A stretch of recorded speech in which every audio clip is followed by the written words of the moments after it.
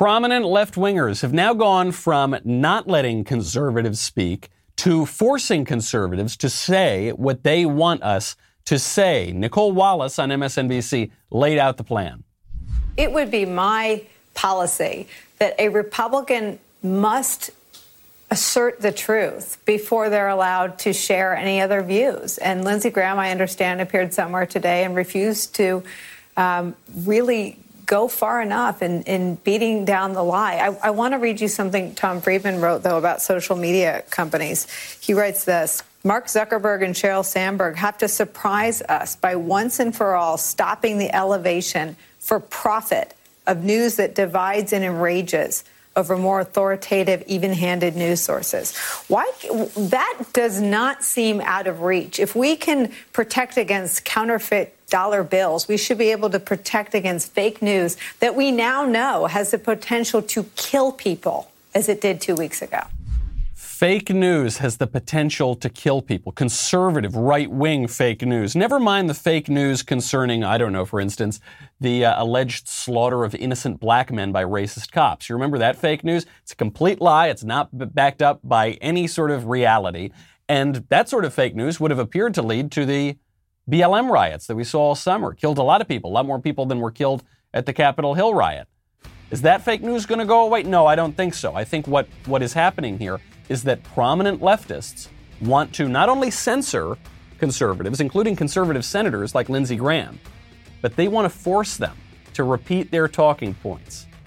We went from censorship to the coercion of speech. We're not even 5 days into the Biden administration. I'm Michael Knowles. This is The Michael Knowles Show.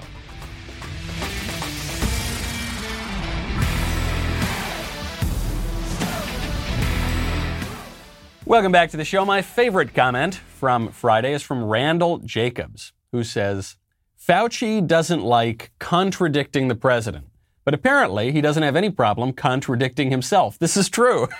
Maybe if he were a little more concerned about not contradicting the president, then he'd find himself in a better position, because all of those ignorant, rube conservatives that Fauci and the rest of the technocratic establishment seems to look down on, they seem to have been much more correct over the last 10 or 12 months than Fauci and the rest of those doctor dictator experts. I'm trying to remember back to those halcyon days 10 or 11 months ago. If I really want to remember back, I'm going to have to check out Legacy Box. Legacy Box is an effortless way to digitally preserve your home movies and photos so that you never have to wonder where they are or whether they're safe. Start the new year off right. Give your aging home movies, photos, and film reels a modern update so that they're organized and easy to share with friends and family.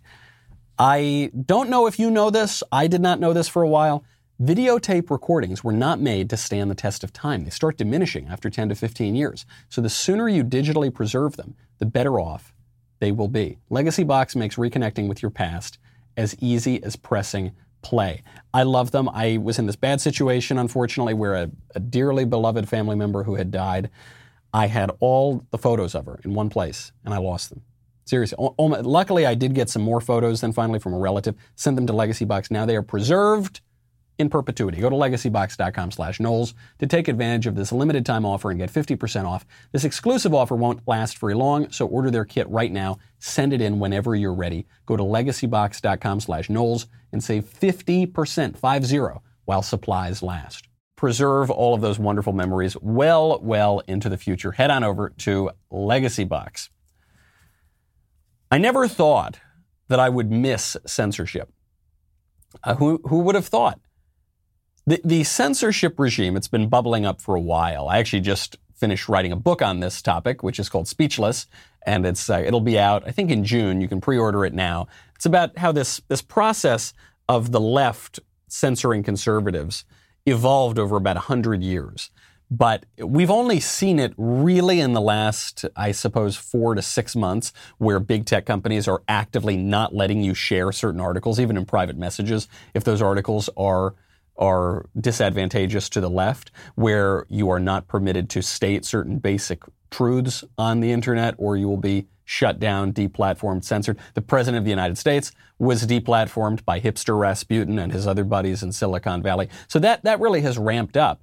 But no sooner had that censorship ramped up than the left went further. You are now hearing an open call, not just to censor. In fact, it would be better if they just censored us. They now want us, like little Charlie McCarthy dolls, like little marionettes or something, to just parrot and puppet what they have to say. Before we're even permitted to speak in the public square, we have to assert their talking points. That's what Nicole Wallace has to say, and it's not just some radical mouthing off on MSNBC. You heard similar kind of language from George Stephanopoulos on ABC News speaking with Senator Rand Paul. Senator Paul, let me begin with a threshold question for you. This election was not stolen. Do you accept that fact?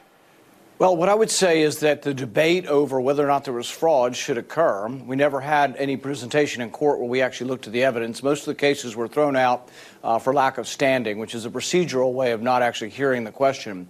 There were several states in which the law was changed by the Secretary of State and not the state legislature. To me, those are clearly unconstitutional, and I think there's still a chance that those actually do finally work their way up to the Supreme Court.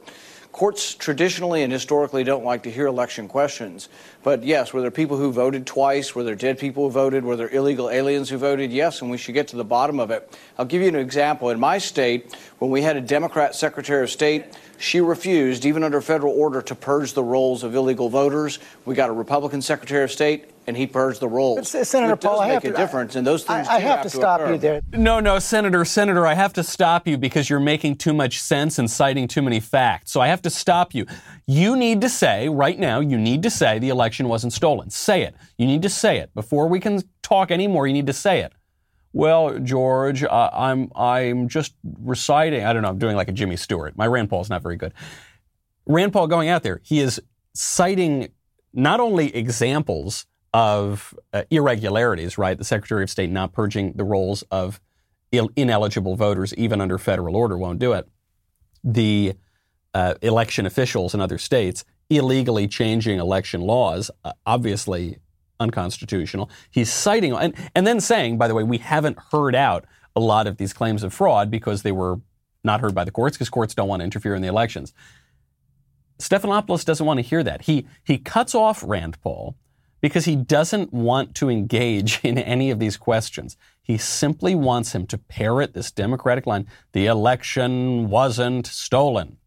No election is perfect, but there were 86 challenges filed by President Trump and his allies in court. All were dismissed. Every state certified the results after investigations, counts, and recounts. The Department of Justice, led by William Barr, said there's no widespread evidence of fraud. Can't you just say the words, this election was not stolen? What I would suggest is that if we want greater confidence in our elections, and 75% of Republicans agree with me, is that we do need to look at election integrity, and we do need to see if we can restore confidence in the elections. Can't you just say it, Rand Paul? Notice he's talking over him, right? Because he's using this line, and we hear this line a lot from Democrats. They say, Trump filed 7 million lawsuits, and they all got thrown out. And Rand Paul says, yes, they did get thrown out. They were thrown out generally for lack of standing, which, fair enough, but that's just a procedural measure. It's not like they were thrown out because the evidence was always so weak. In many cases, the evidence wasn't even heard because it was determined that the Trump team didn't have standing to even bring the lawsuit, which is an important point when you're going to repeat that talking point. However, George Stephanopoulos doesn't care. He cuts him off. He just keeps talking right over him. He says, say this line. The election was stolen. We were discussing this finally we had a new episode of Verdict with Ted Cruz over the weekend, and we'd gone about a month just with Christmas and the baby and everything. It got kind of busy, but we had a lot to go back over. And we discussed this distinction here between a stolen election and a rigged election. It's one we've talked about at the Daily Wire a lot. Was the election stolen? Well, like Rand Paul says, like even George Stephanopoulos says, I haven't seen the evidence of that. That evidence hasn't been presented when it was presented in court, or when it was attempted to be presented in court. It didn't have standing. However, I think it is perfectly safe to say, you're going to say, okay, I don't have evidence of the stolen election. It's perfectly safe to say it was a rigged election. Perfectly safe to say, as Rand Paul does, people voted who shouldn't have voted. We know that. How widespread was it? I don't know. We should find out. We know that election officials changed the rules right before the election. He got rid of many election integrity measures. Notably, same-day voting, election day voting, not election season voting. No, of course, voter ID. The Democrats have been trying to undermine that for years. The ubiquity of the widespread mail-ins, unprecedented. Unsolicited widespread mail-ins. We've never seen that sort of thing. It violates state constitutions in certain places. So, yeah, it certainly was rigged. It certainly undermined election integrity. Barack Obama was voicing concerns about these sorts of things years ago as a threat to election integrity. New York Times was acknowledging these as threats to election integrity years ago. But now, because a Republican says it, no, you got to shut down that speech, and you need to begin with the left's premise, nothing wrong here, no irregularities. I'm glad Rand Paul is pushing back. I would much rather be shut up than forced to say something that I don't believe, okay? And I mentioned, I guess it was a few weeks ago now, I said, things are about to start happening very quickly. The left has unified government right now, and they are going to start pushing things very, very quickly. And when the left has unified government, by the way, it's not just that they have the House, the Senate, and the presidency. They also have the entire establishment, right? So they also have technology. They also have education. They also have the media. They also have all of these aspects of our society. And so things are going to ramp up. Things are going to accelerate. You see this in an unprecedented action that's going on right now. The impeachment of an ex-president. The impeachment trial of a president who's no longer the president. And Rand Paul, I got to give him credit. This guy is on fire lately. He has an op-ed in The Hill, says, boycott the sham impeachment. And this obviously is a sham impeachment. Paul calls the impeachment a farce. He calls it a sham. He says, quote, the Constitution says two things about impeachment.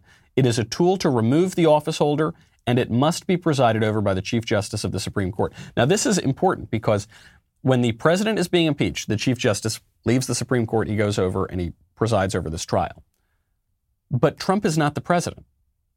Therefore, John Roberts should not preside over the trial. Therefore, it's not an impeachment. It's a subtle argument, but it's an important argument that Rand Paul's alluding to. He says, if Justice Roberts is not presiding over this, then it is not impeachment. This charade is nothing more than bitter partisanship and political theater. We're going to hear a lot of questions about this. We actually talked about this on Verdict a little bit, too, with Senator Cruz. The question is not even going to be, should Trump be impeached or should he not be impeached? The question is going to be, is this an impeachment? The Democrats have been clear. The reason they want to impeach him and convict him is not to remove him from office. He's already gone. It's to prevent him from running for office again. Because even though the Democrats say that Trump is so unpopular and everyone hates him, they're clearly terrified he's going to run for office again. Why? Because he's unpopular? No, I think because they know he's very popular. And the question is going to be, is this an impeachment? If John Roberts is not presiding over this trial, it's not an impeachment. Now, they might try to vote to bar him from running for public office again anyway. But that would very clearly violate, the 14th Amendment, many other legal protections. You can't just vote and say that dude isn't allowed to run for office. That's as discriminatory as it could possibly be. So that, I think you're not going to just see the argument over Trump and his actions here. You're going to see this meta argument. What is the impeachment? Rand Paul making a very, very strong argument that the whole thing is BS. Now, you know what else I find to be BS? When you go to an auto parts store and they charge you too much for a part that they don't even have in stock. Usually what they'll do, they'll go on the internet. They'll probably go to rockauto.com. They'll order the part and then they'll charge you twice as much. Do not deal with that. Go straight to Rock Auto. Great company. RockAuto.com is a family business serving auto parts customers online for 20 years, which by my calculations is basically the entire history of online.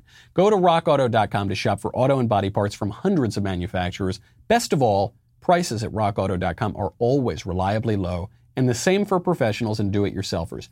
Do not pay twice as much for the same parts. The catalog is unique. It is remarkably easy to navigate, so easy that even I can do it. And what do I know about cars? I don't know anything, but they make it so that even I can manage it.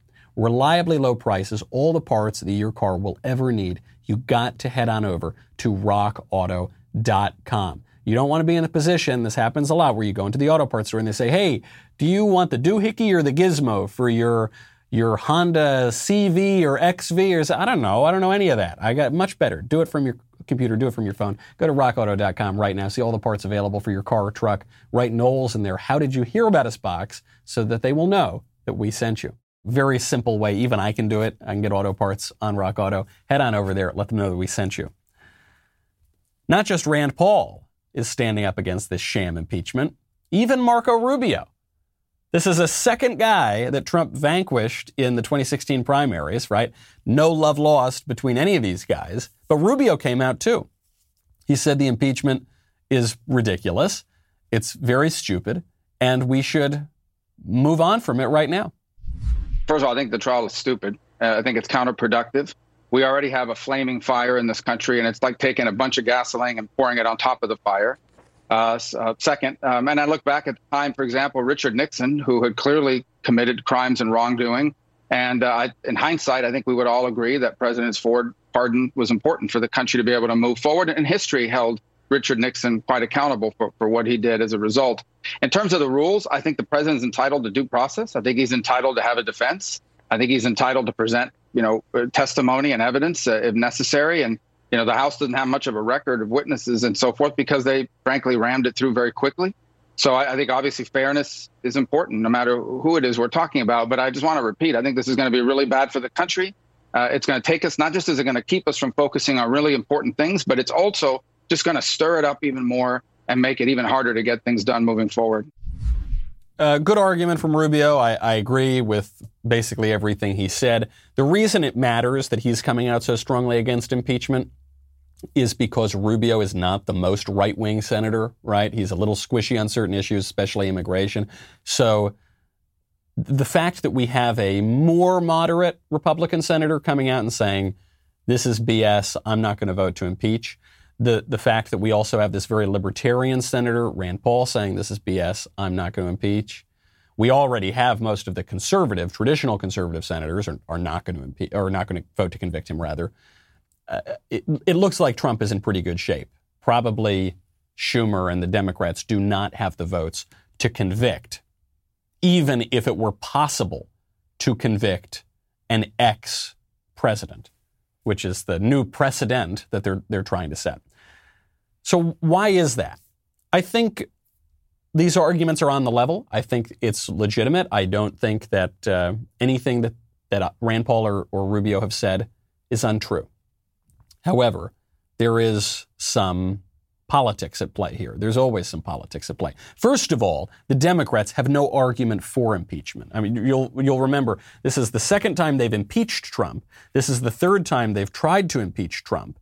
And the arguments seem to have gotten worse and worse over time. Now the best argument that they've got for the impeachment, I think, is Rashida Tlaib's argument, which is no argument at all. It's just a kind of vague grievance and then playing the race card.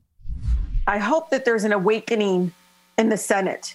But I've been waiting for that awakening to happen for quite a while, for Leader McConnell and many others to finally say enough is enough and impeach and convict the forever impeached twice President Donald Trump. What he did was pretty unprecedented. And Amy, I have to be honest, if it was somebody that looked like me, if it was President Barack Obama, there would be no question that he would be held accountable. He would be convicted. He'd be removed from office. He would never, ever be able to run again. He wouldn't ever be able to get public benefits. He has truly sent us to a dangerous path that I don't think is going to go away very easily, even after he leaves office. You see, if Donald Trump were brown-skinned, if he were black like Obama, he would be impeached. But because of his white privilege or his orange privilege or whatever kind of privilege he has, he's not going to be impeached. And as evidence for this, I'll point out that Obama was never impeached, but Trump was twice. Huh? What? Come again? Let's see. Of recent presidents, we got Trump, we got Obama, we got Bush, we got Clinton. Half of those guys were impeached. And the only ones who were impeached, and one of them was impeached twice, the only guys who were impeached were white guys. Now, at least one other of those presidents committed crimes. Barack Obama. Barack Obama abused his power to spy on his rival, Donald Trump, the guy who got impeached twice. Barack Obama abused his IRS to punish his political opponents. Barack Obama did a lot of nefarious things, and he never got impeached. So this racial argument that Rashida Tlaib is making would seem to me not only wrong, but backwards. But of course, this is the joke of intersectional politics. This is the joke of woke politics. Use whatever word you want. Is that what is said to be a disadvantage is actually an advantage. This is what affirmative action is based on, right? Affirmative action is based on this idea that if you are black or Hispanic, among other categories, if you're black or Hispanic, you are at a disadvantage. Therefore, you should get an advantage in college admissions. So in practice, what that means is if you're white or Asian, you are at a disadvantage. There is structural, systemic, legal racism that is harming your chances to get into these colleges. This is why a group of Asian students sued Harvard University. And I believe is suing Yale, or at least there's a DOJ civil rights inquiry into Yale, because Yale does the same practice. They limit the number of Asians who can get in. Why? Because of the immense privilege of coming from a family of Vietnamese immigrants who work really hard in some not so nice neighborhood in New York. That's the great privilege. That's why you should be discriminated against when you're applying to university. I guess that's the argument. Doesn't work quite the way that these guys say. Rashida Tlaib, not the brightest bulb in the pack, and so the nearest thing to an argument she can summon is the race card, and it's the best they've got on the whole impeachment thing. So it's probably not going to go anywhere.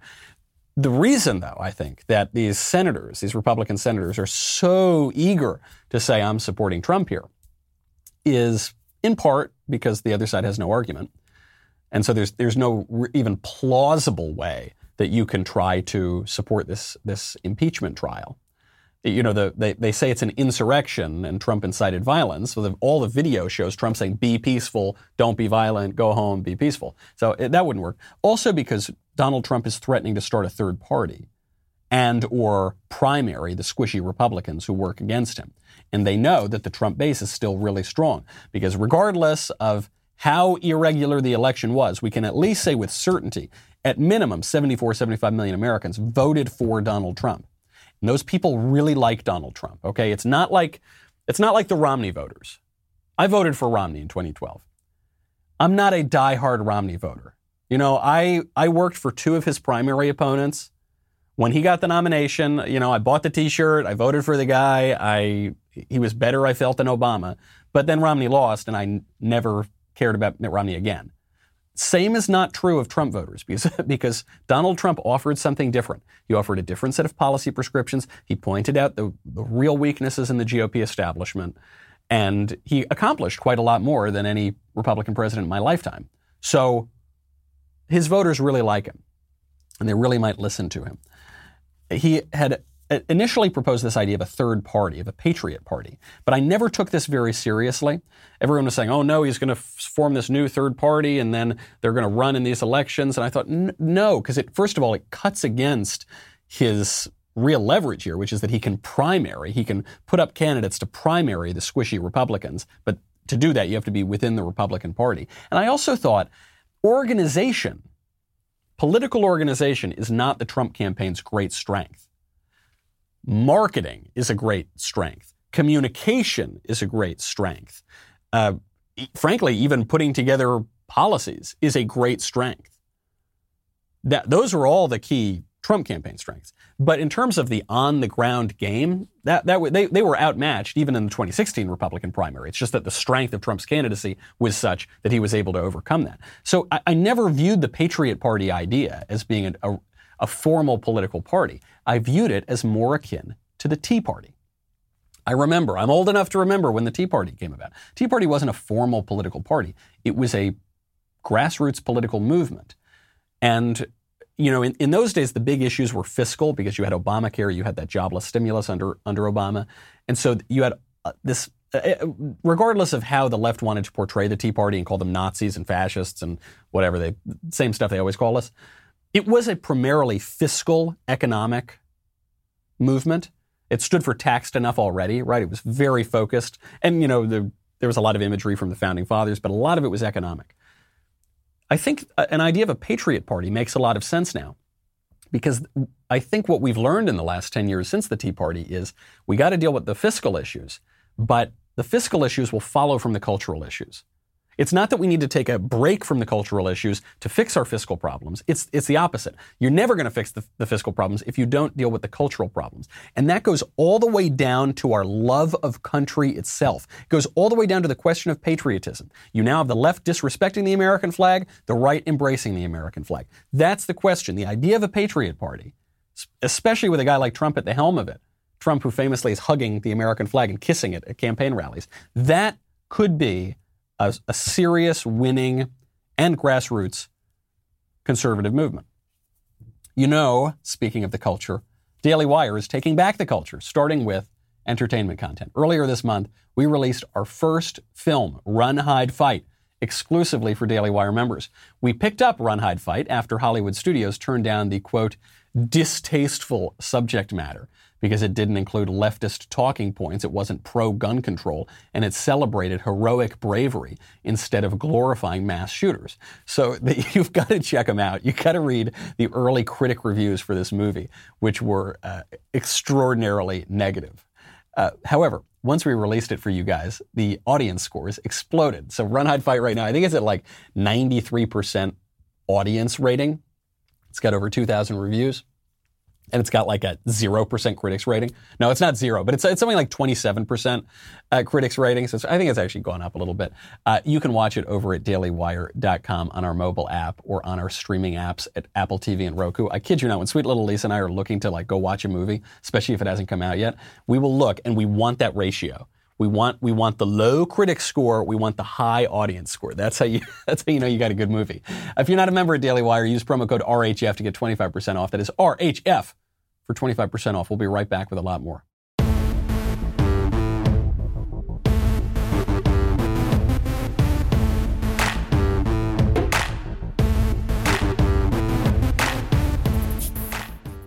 Speaking of Trump world and people within Trump world running for office, we've got some, I think, excellent news that is being leaked right now. Nothing formal has been declared, but NBC News, citing, quote, two people familiar with her plans, are reporting that Sarah Sanders will announce her candidacy for Arkansas governor.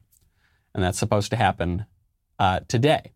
This is really, really good news as far as I'm concerned. I don't know who the other candidates are. I obviously don't live in Arkansas, but I do know Sarah Sanders a little bit, and I'm so impressed with her.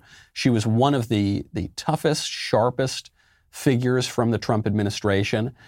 She's generally just a very nice person, very, very serious person, down to earth, and very sober-minded. You know, I think very much the sort of person who ought to be in public life more. I was hoping when she left the White House that she would consider running for office, I guess probably in Arkansas. So assuming those reports are true, I think it's fabulous. I think this is going to really upset the GOP establishment. Actually, in many ways, like her father upset the GOP. You remember when Mike Huckabee was running for president, the establishment GOP did not like that guy very much. And obviously, Sarah Sanders is coming now out of this Trump administration. It just reminds you, the MAGA thing is not going anywhere. Even after Trump leaves office, the MAGA thing is not going anywhere. People like that. Don't forget, the Make America Great Again slogan has been around since Reagan. It was Reagan's, and then no one used it again. And then Trump said, well, that's a pretty good slogan. This idea that we've got to get rid of some of the shallow, ideological talking points, the shallow slogans and bumper stickers, and get back to first principles, get back to basic elements of politics, love of country, love of our communities, love of the American people. That sort of thing, I don't think is going anywhere, and nor should it. And it's not just we conservatives who ought to be happy about this. The left is happy about this too, in a way. In a way. The press are happy about this too, because they've loved beating up on Trump. They've loved it so much. It is the only way they've made money and put food on their table. It is the greatest show on earth. And now you'll notice politics is a little more boring. behind the scenes, radical, insane things are happening, but the mainstream media aren't covering that. You've got to tune into conservative outlets like this one if you want to even hear about it. But on the surface, politics is very, very boring, and the left, I think, is missing them. Brian Stelter took this question on head on. Are they missing Trump? He says no, but I think he protests too much. Is President Biden making the news boring again? People are always asking what the media will do post-President Trump. This week, after Biden's inauguration, they've been asking, are reporters going through withdrawal? Are they missing Trump's tweets? Are they lost without outrages to cover? These headlines from Axios and other websites point out that Biden's plan is dull by design. So is he making the news boring again? Let me answer all of those questions the way Biden would. Come on, man. No way. The Biden White House is clearly a break from the chaos and incompetence of Trump world. But we are living through history right now. January alone has been one of the most tumultuous months in all of American history. The follow-ups will take many months and maybe years. There is so much to report, and there is nothing boring about the COVID-19 crisis. Nothing boring about this national emergency, as Biden has rightly identified it. So the evidence that Brian Stelter is citing that Joe Biden is not making politics boring again is that the media are still talking about a bunch of Trump stories. Right? He says, Biden's not making politics boring again. Look at all those awful Trump supporters. Yeah, those Trump supporters, they're tweeting and they're storming places and So anyway, Biden's not making it boring. And COVID, which Biden is calling a national emergency, unlike Trump, who obviously also called it a national emergency many, many months ago. But COVID, too. You remember that thing? Remember that thing that the liberal establishment exaggerated the lethality of because they hated Trump so much? You remember that virus that we shut down the entire globe for in no small part over political considerations because we all hate Trump so much? Look, that's evidence that Joe Biden's not making it boring again. Anything we're still talking about that is at all interesting in national politics has to do with Trump. Even the nefarious Biden administration policies that are a reaction to Trump, right? They're undoing so much of what Trump did in his executive orders and going back to that old, awful, liberal, progressive normal that we rejected in 2016 and that many people rejected in 2020. Right now, go to preborn.com/Knowles. Last year, because of you, Preborn's network of clinics saved over 58,000 babies. Thank you to all who made this possible. We need to celebrate these precious babies. When Charlotte found out she was pregnant, she was 7 weeks along. In the back of her mind, she thought abortion was the best solution. She went into a preborn clinic, and after hearing her baby's heartbeat and seeing her beautiful baby on ultrasound, she chose life. Her heart is filled with gratitude for all of you who made this possible. Just $28 a month can be the difference between the life and death of a child. When a mother meets her baby on ultrasound and hears that heartbeat, it is a divine connection that doubles a baby's chance at life. Let's join together, help mothers choose life. To donate, dial pound 250, say keyword baby. That's keyword baby, or go to preborn.com/Knowles, K-N-O-W-L-E-S. Preborn fundraises separately for all the administrative costs. So every dollar you give goes straight towards saving babies. Go to preborn.com/Knowles, K-N-O-W-L-E-S, and donate right now. Of course they're missing him. And some people are missing him even more than Brian Stelter. Brian Stelter basically saying, no, it's like he got dumped by his girlfriend. He said, no, I never even think about her. What are you talking about? No, I don't lay awake at night every night thinking about her. Well, some people miss Trump even more than Brian Stelter does. Namely, the majority leader of the U.S. Senate, Chuck Schumer, who made a little Freudian slip on the floor last week. It will be a fair trial, but make no mistake, there will be a trial, and when that trial ends, senators will have to decide if they believe Donald John Trump incited the insurrection against the United States. Oh, he did, Chuck. Truer words have never been spoken, certainly have never been spoken by Chuck Schumer. If Donald Trump incited anything, he incited that. Among Democrats, among the press, they had very complex ideas about it. It was a little bit of a sadomasochistic kind of situation, but he did incite that among them and among many other people. That is a Freudian slip, where, of course, you say one thing but mean your mother. And Chuck Schumer is not alone in his party. They're going to drag this out. We're going to be talking about Trump through mid-February, probably. They're going to impeach him. And you know what they're going to do once they acquit him? They're probably just going to impeach him again. I'm not predicting that will happen. At this point, I wouldn't be surprised. They have to do it. And in a way, it's sort of sad, because the reason that Trump was so interesting is not just his personality, which of course is very eccentric, and he's a TV star and he's been a pop culture figure for 40 years. So obviously that's part of the reason we're all fascinated by him.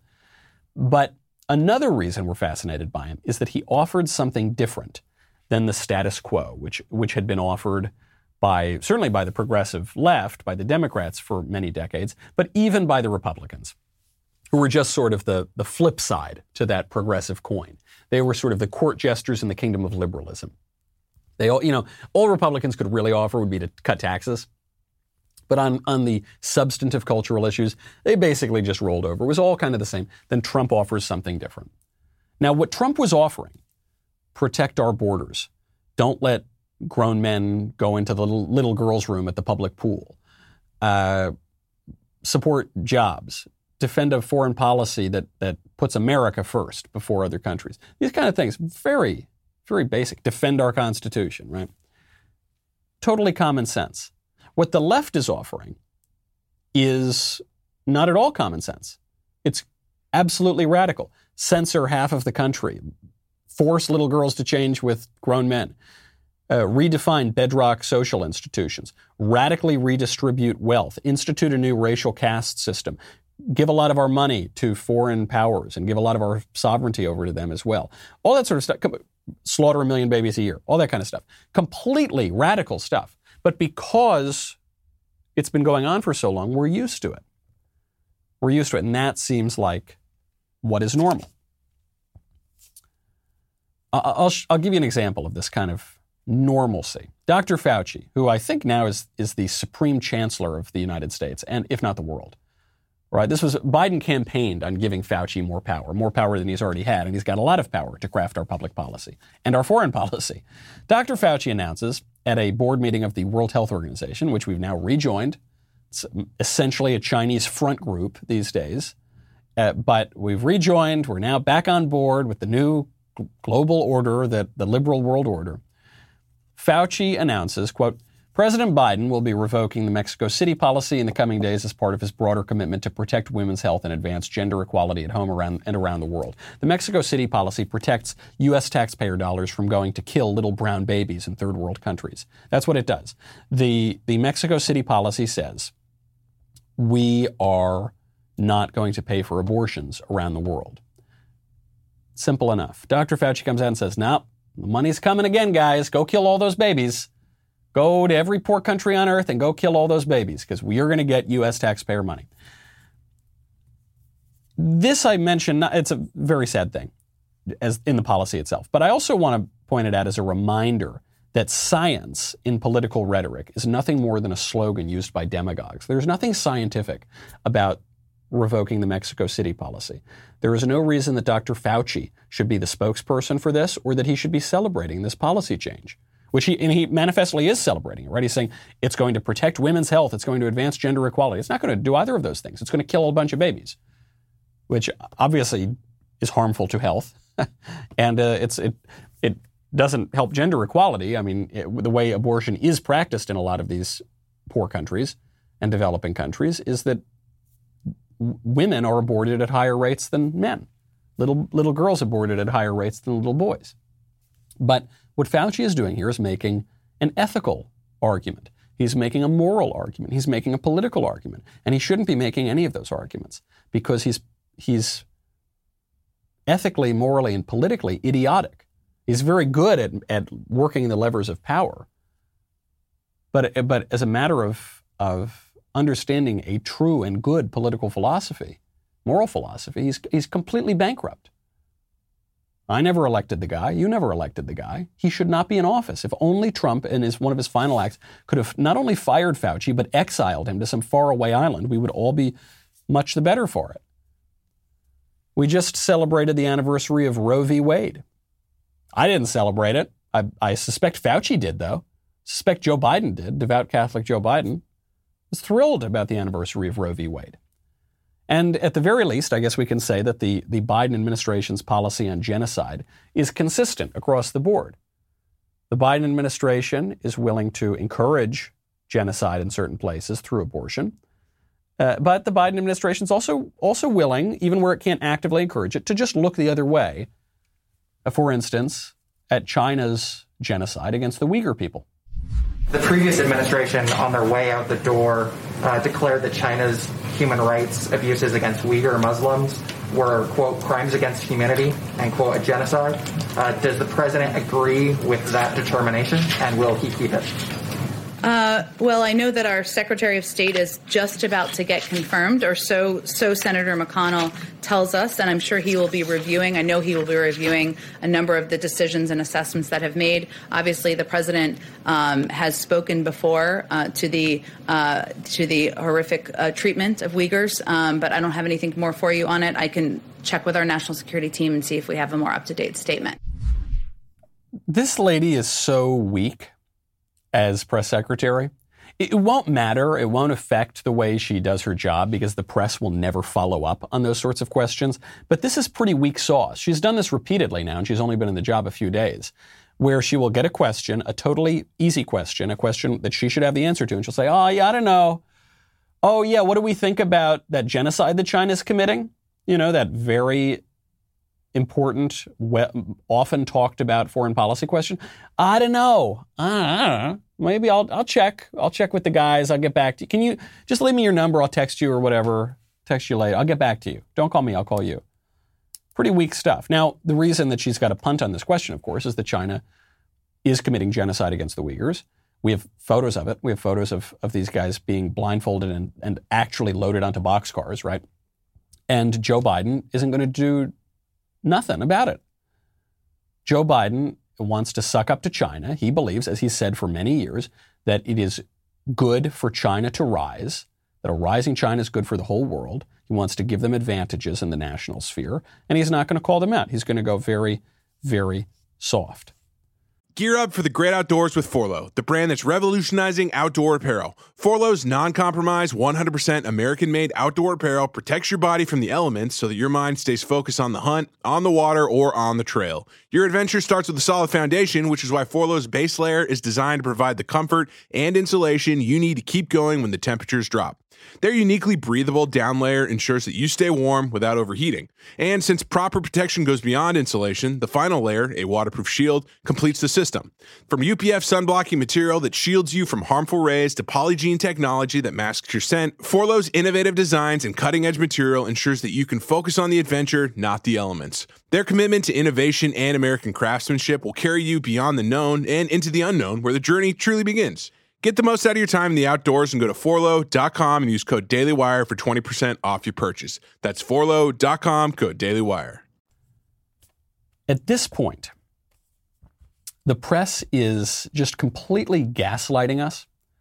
The press is just completely trolling us. Even when they ask a little question like that of Jen Psaki, they'll say, "Oh, what about the genocide thing?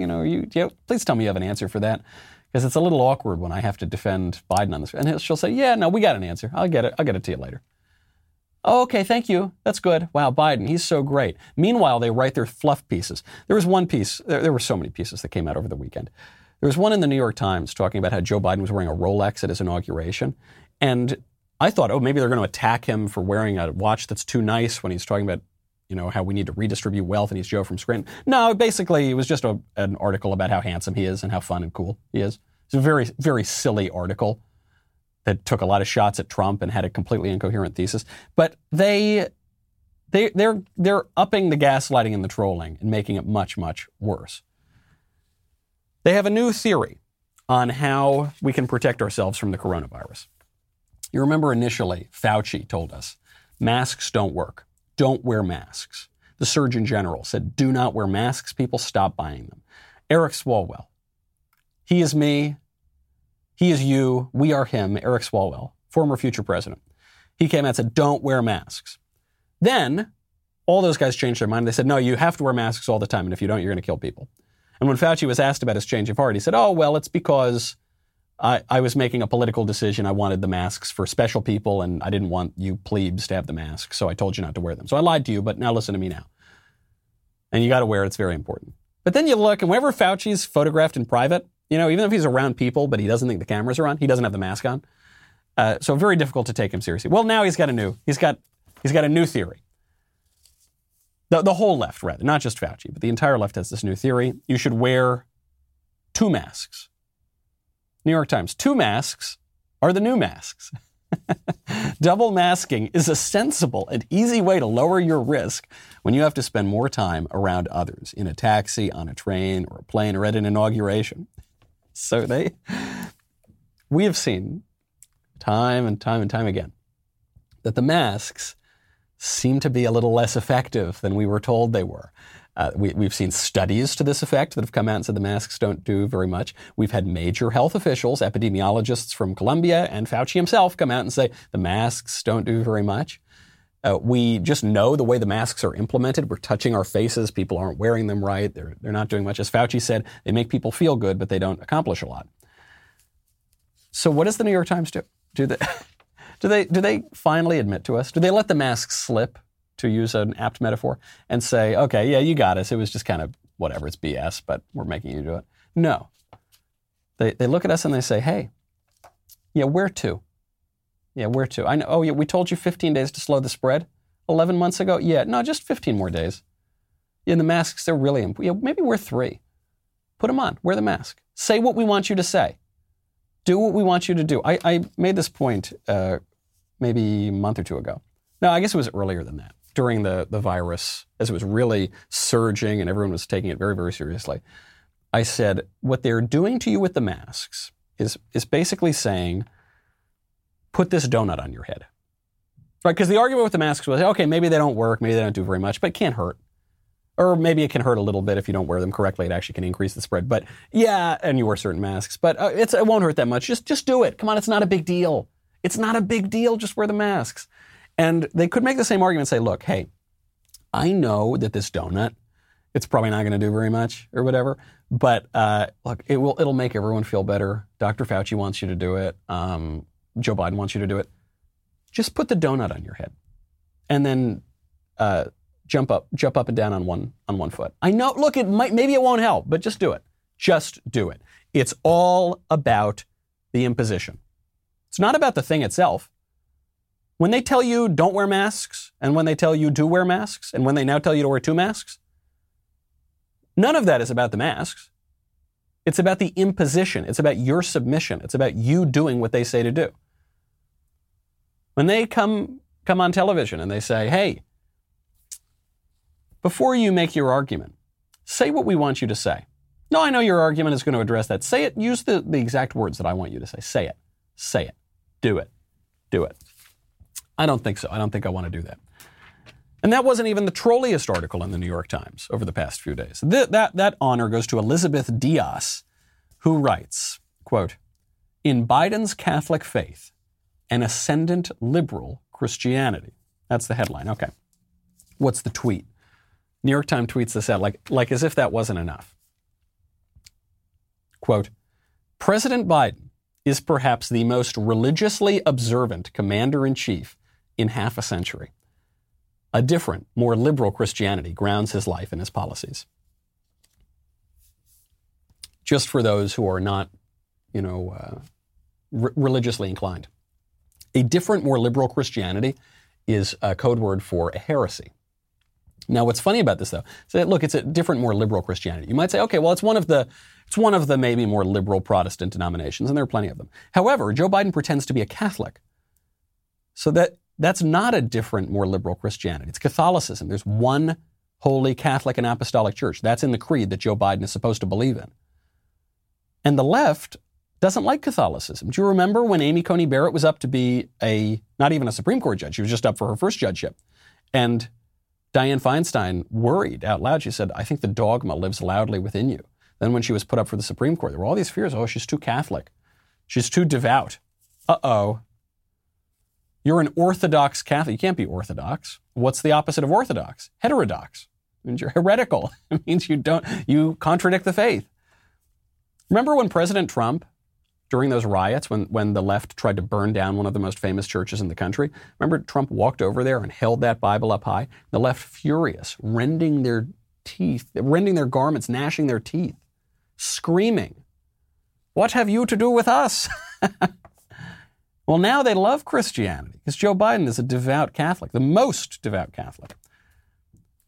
Joe Biden was denied the Eucharist at a church in North Carolina because he is publicly and unrepentantly living in grave mortal sin.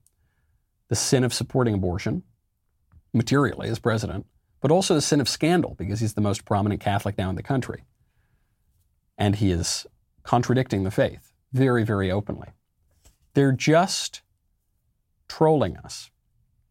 They're just trolling us. But in a way, they're trying to project their hopes into the future. They're hoping that if they can say it enough, it will become true. That's the premise of political correctness, which also is less about the words and more about the imposition. Right? Political correctness doesn't matter. Sometimes they'll say you need to call black people African Americans, or you have to call them people of color, or you have to call them this, or you have to call them that. Whatever word for whatever group you want to bring up. The words always change, but the imposition remains the same. Well, this is what the left wants. They want this new Christianity. They don't want it to be Christianity. They want it to be a Christianity without Christ, a people without sin going into a kingdom without judgment through the ministrations of a Christ without a cross, to quote other religious thinkers. They want that new Christianity to just be progressivism. That's the new religion. That is a totalizing force. And they are not just going to censor you from saying what you believe. They are going to force you to recite their creeds. They're going to coerce that speech out of you. Things are happening very, very quickly. I'm Michael Knowles. This is The Michael Knowles Show. We'll get into more tomorrow.